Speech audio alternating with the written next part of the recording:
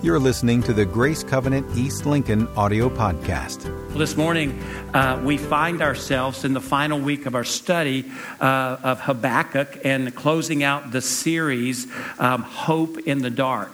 So over the past 2 weekends, it's been a 3-week series. Over the past 2 weekends, as we've looked at the story of Habakkuk and as it's unfolded, in the first week, we looked at Habakkuk chapter 1.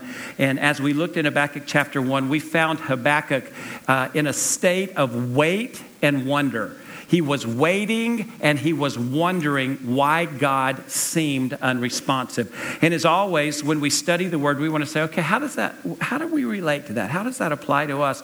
And so in that vein, what we affirmed is that there are times when we are overwhelmed by the challenges, the situations, the difficulties of life, and there are unknown situations. And what we determined is in those situations, we don't always wait well. Would you agree? We just don't wait well. And then last weekend, we looked to Habakkuk chapter 2, specifically the first 4 verses, but we took some time to see what was going on in the remainder of chapter 1. And what we found is we found Habakkuk in a state of confusion. He was struggling over God's plan of action to bring justice against the people of Judah. And he just did not understand that. And so, again, by way of application, we determined that throughout our life there will be experiences, oftentimes very painful experiences that just don't make sense. And it's in those experiences that we can follow the example, the model that we saw in Habakkuk chapter 2, verses 1 through 4, where we poise ourselves to listen for the voice of God. And that means we have to stop and we have to be still so that God can speak. And then as we hear God's voice, as God speaks to us in those times, then we follow the example and we write it down. When God speaks, it's important. And it's important to write it down because there is an enemy of our soul who wants to steal those spiritual truths that God wants to plant inside of us. So we write it down so that we can go back to it. But also we learn, following the model of Habakkuk, that there are times where we just have to wait. God says, wait, not yet. And in the midst of all of this, we have to be people who learn to believe, that we would have a faith that we stand on that would carry us through, or be with us within the struggle and carry us on through the struggle, because God is working it out. And so today, while we recognize that those are very familiar realities, we also want to affirm that when we find ourselves in the valley of despair. Has anybody been in what you would say for your personal life, the valley of despair? Raise your hand if you have. Good. It's good to know we're not alone in the room. When you find yourself in the valley of despair, what we're going to learn from Habakkuk is that we don't give in to the despair. We don't run from the despair, but instead what we know is we can choose to proactively embrace God in the season of struggle, that we can be intentional and we can say, I'm going to embrace you, God, in the struggle. And that's exactly what we're going to see today as we look to chapter 3. As we look to chapter 3 today, we're going to see that Habakkuk has made movement. This is the man who had been asking some very accusing questions of God. And now he's made some movement in a very positive spiritual direction. And he's moved from doubt to faith. In this movement, he's determined that regardless of the situation, he's going to trust God, even if he doesn't understand. He's going to turn his frustration. What we're going to see is Habakkuk in chapter 3 takes all of this frustration, the questions, the pain, all of this stuff that's going on, the struggle inside of him, and he exchanges it for prayer and for praise. Listen, he exchanges it for prayer and for praise. And I repeat that because it's very necessary. If we're going to understand, if we're going to take the story of Habakkuk and make it more than just a Bible story, but if we're going to take the truth of the story and we're going to apply it into our own lives, it's important that we understand that when we find ourselves in the valley of despair, the way you begin to move out through and out is that you turn your frustration, you turn your pain, you turn your struggle, whatever's going on inside of you, you take that and you exchange it for prayer and you exchange it for praise. And so as we look deeper into the Habakkuk chapter 3, we're going to see this played out. I'd like for you to take your Bibles and I'd like for you to turn to Habakkuk chapter 3. You should be pretty good at this now. Now, I've been joking every week. It's just 3 chapters, and it kind of gets lost in there. Maybe you have it marked now like I do. That's why I can turn there so quickly. But why don't you turn to chapter 3? And then as you're turning there, here's what I want to say. This week, as I was studying and as I was prepping for this message, as I was studying chapter 3, I took actually a great deal of time to determine exactly how I was going to approach chapter 3. And in the end, I came to a conclusion that I was going to do something that I don't typically do. In order for us to get the full weight of the story of Habakkuk, to understand how we take it and apply it, it's actually necessary that I read to you the entire chapter. Now, I say that unapologetically. We are in church, right?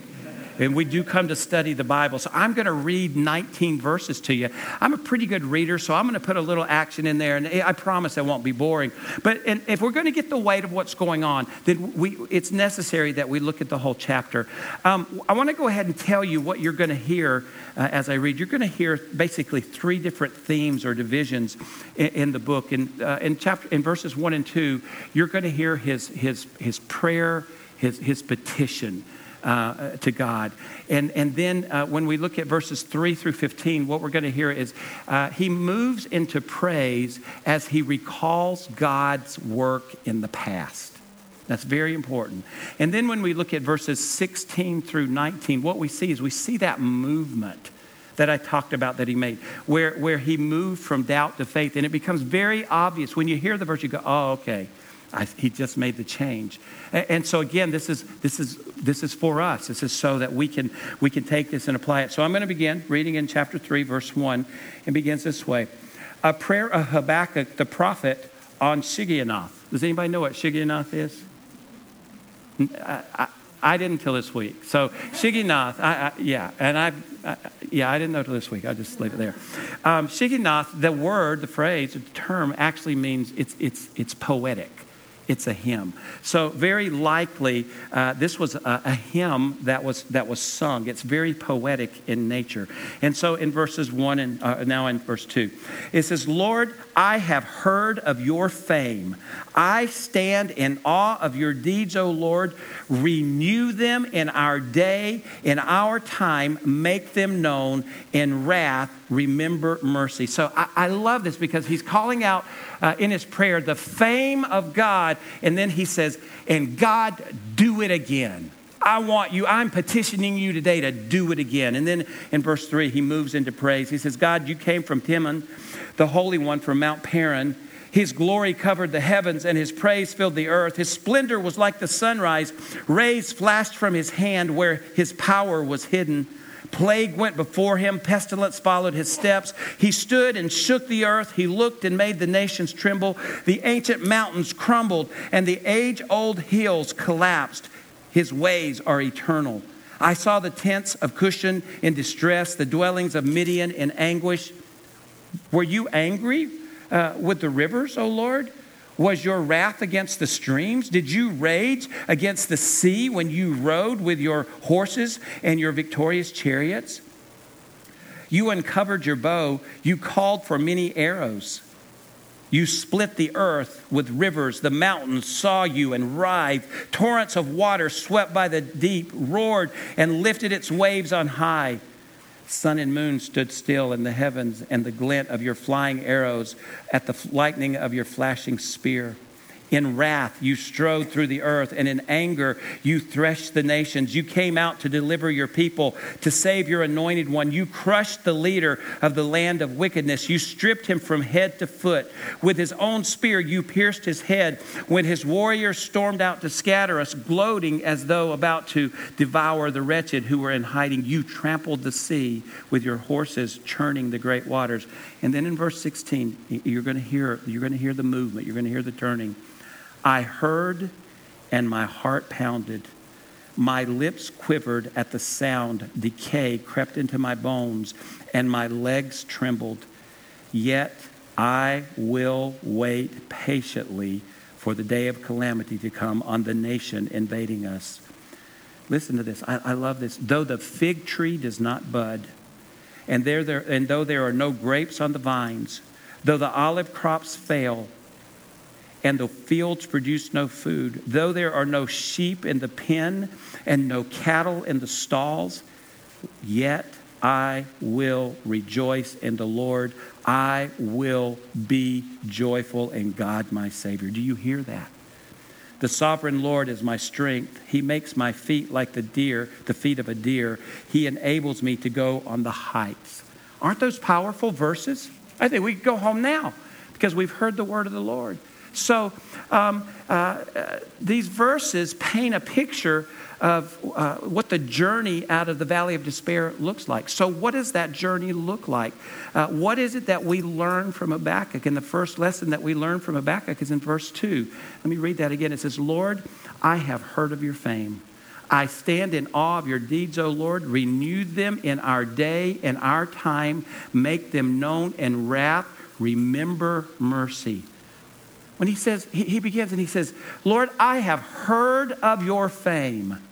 I have heard of your fame, Lord. What's he saying? What's he referring to? Well, actually, what he's referring to is last week we looked at verses 1 through 4, but what we didn't do is read 5 on. And what happened in the remainder of chapter 2 is Habakkuk had been calling out to God, asking him to respond, and God does. God reveals the details of his plan in the remainder of chapter 2. And Habakkuk is saying, I've heard what you said, God. I understand what you've said.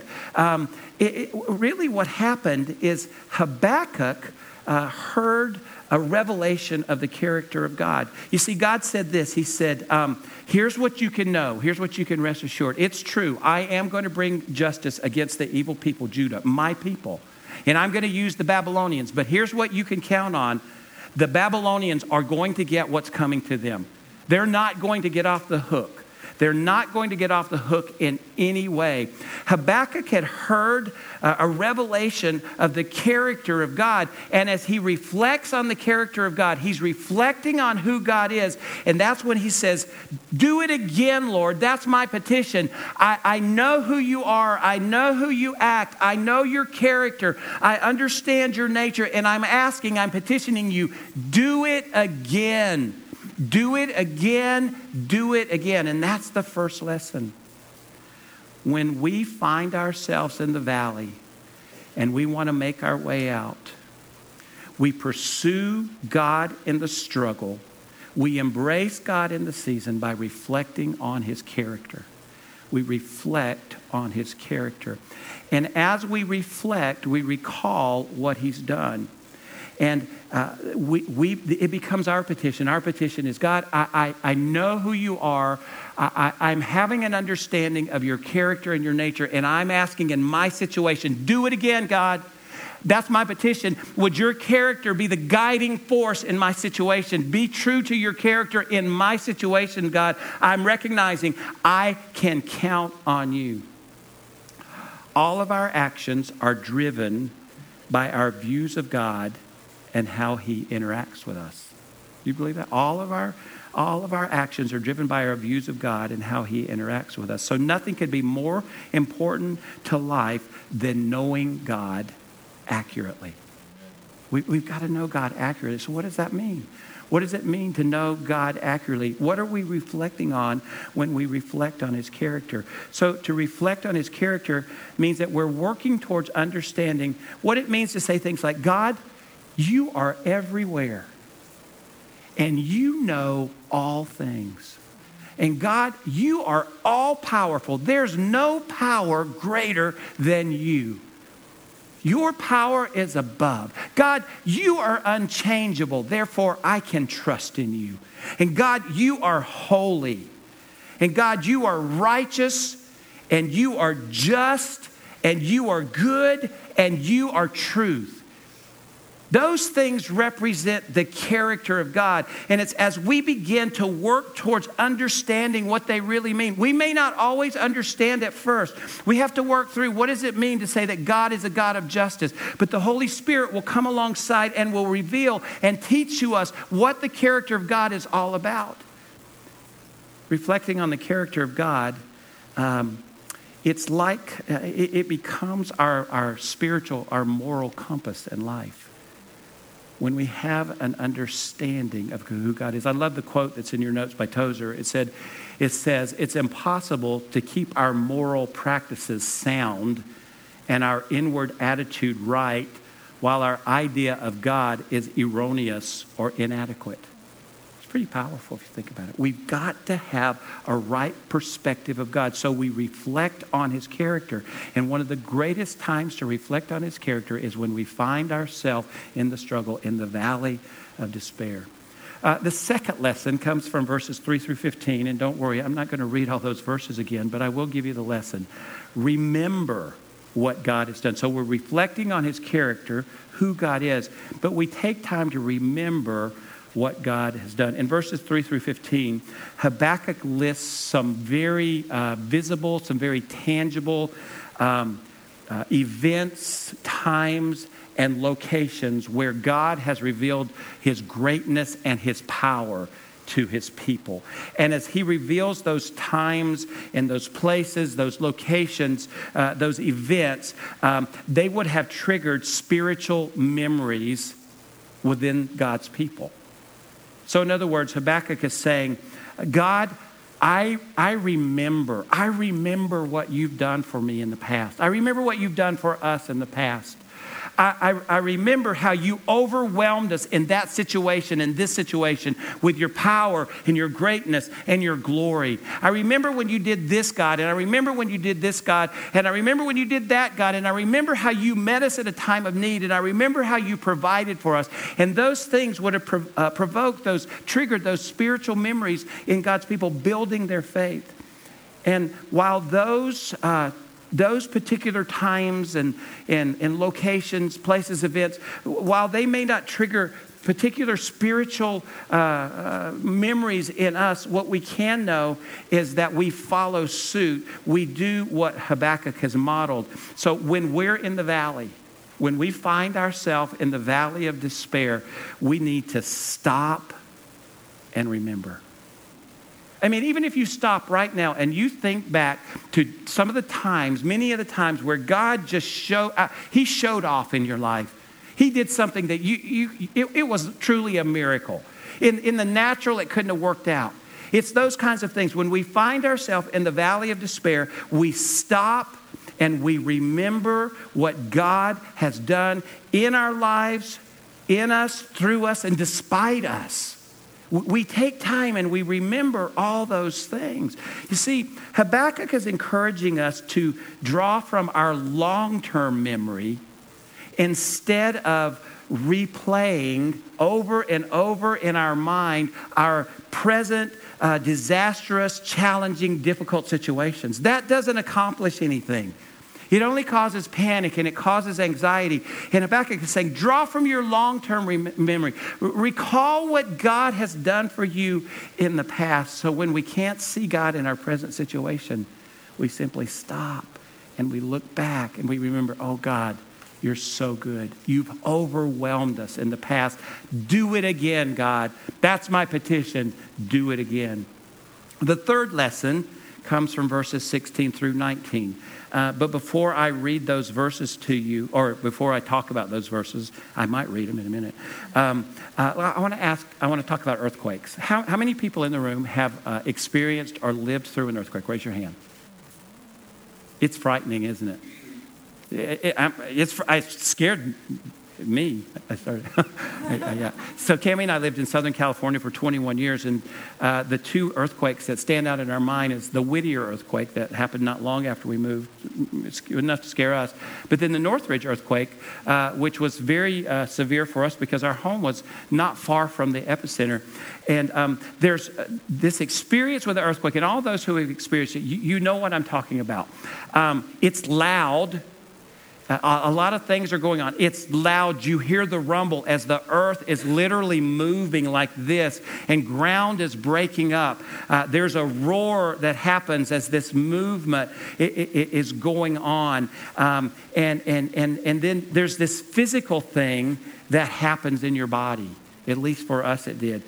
Because you see what would happen is it was bad enough to be in the initial earthquake, but for days afterwards there would be aftershocks. And sometimes the aftershock could be as great as the initial earthquake.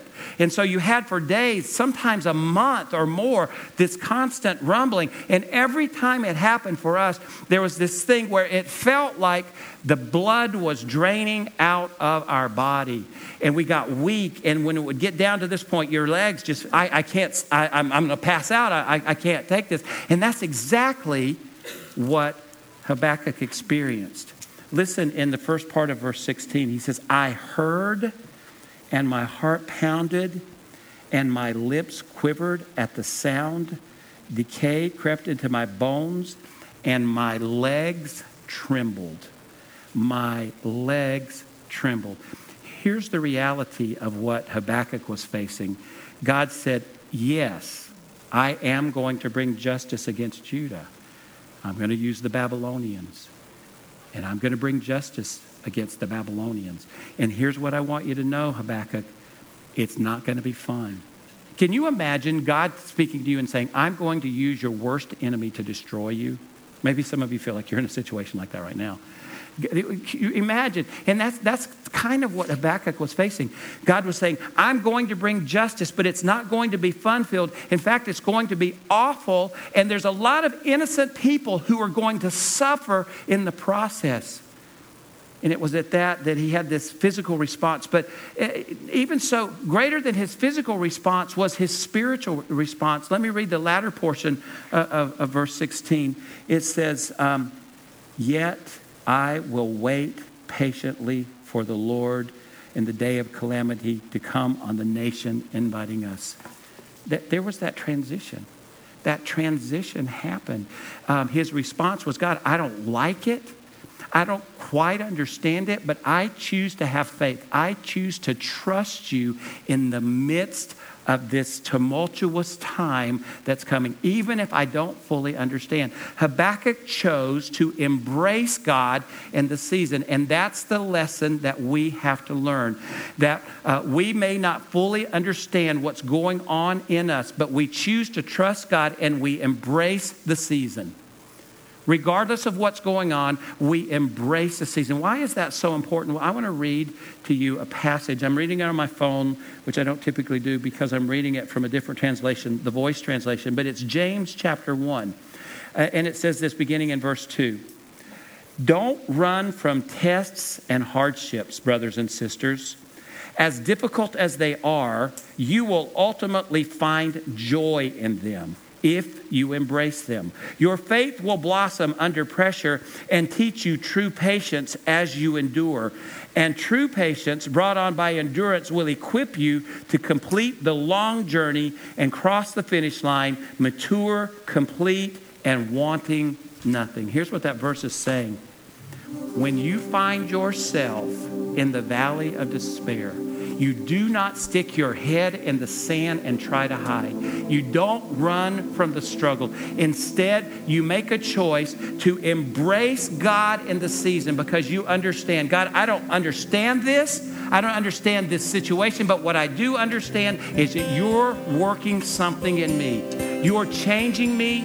Remember last week we talked about He's more interested in our character than our happiness. He's developing, He's building, and that if we will embrace God in the season, that God will see us through. We have a faith that God will see us through. We trust Him even if we don't understand. One last lesson. Here's the final lesson. It's in verses 17 through 19. We have to worship God in the valley. We have to worship God in the valley. I want to read these verses to you again because I think they're so powerful. Though the fig tree does not bud, and though there are no grapes on the vines, though the olive crop fails, and the fields produce no food, though there are no sheep in the pen and no cattle in the stalls, yet I will rejoice in the Lord. I will be joyful in God my Savior. This is a picture of embracing God in the midst of the storm and embracing Him through worship. Worshiping God in the difficult seasons of our lives opens way for God to work. And why? Because when we're in those situations and we choose to trust God and we move beyond ourselves and we worship, our perspective begins to change because we have ongoing revelations of who God is. And so I would say one of the greatest things that we can do, one of the greatest spiritual things that we can do when we find ourselves in the valley of despair is to praise until something happens. Praise until something happens. You might think that sounds cliche. No. You praise until something happens. It reminds me of Paul and Silas at midnight as they're worshiping.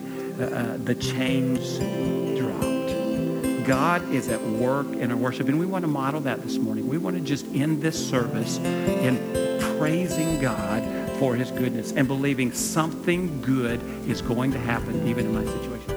For more information on Grace Covenant Church, our service times, ministry opportunities, directions, and more, visit us at gracecovenant.org.